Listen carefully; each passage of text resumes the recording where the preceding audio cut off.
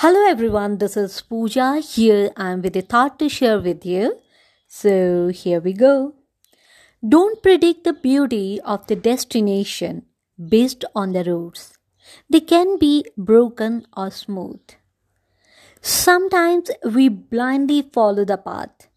We believe that a smooth route always leads to a beautiful destination, but this is not true. Surprisingly, sometimes a broken and zigzag roads end at the scenic destination beyond our imagination. Here, I mean to say that sometimes due to lack of knowledge and carelessness, we choose the wrong path. We go in all directions to choose one because we are not perfect. As human beings, we can make mistakes. But now it is up to us whether these mistakes break us or make us. So instead of choosing the path first, we need to prepare ourselves.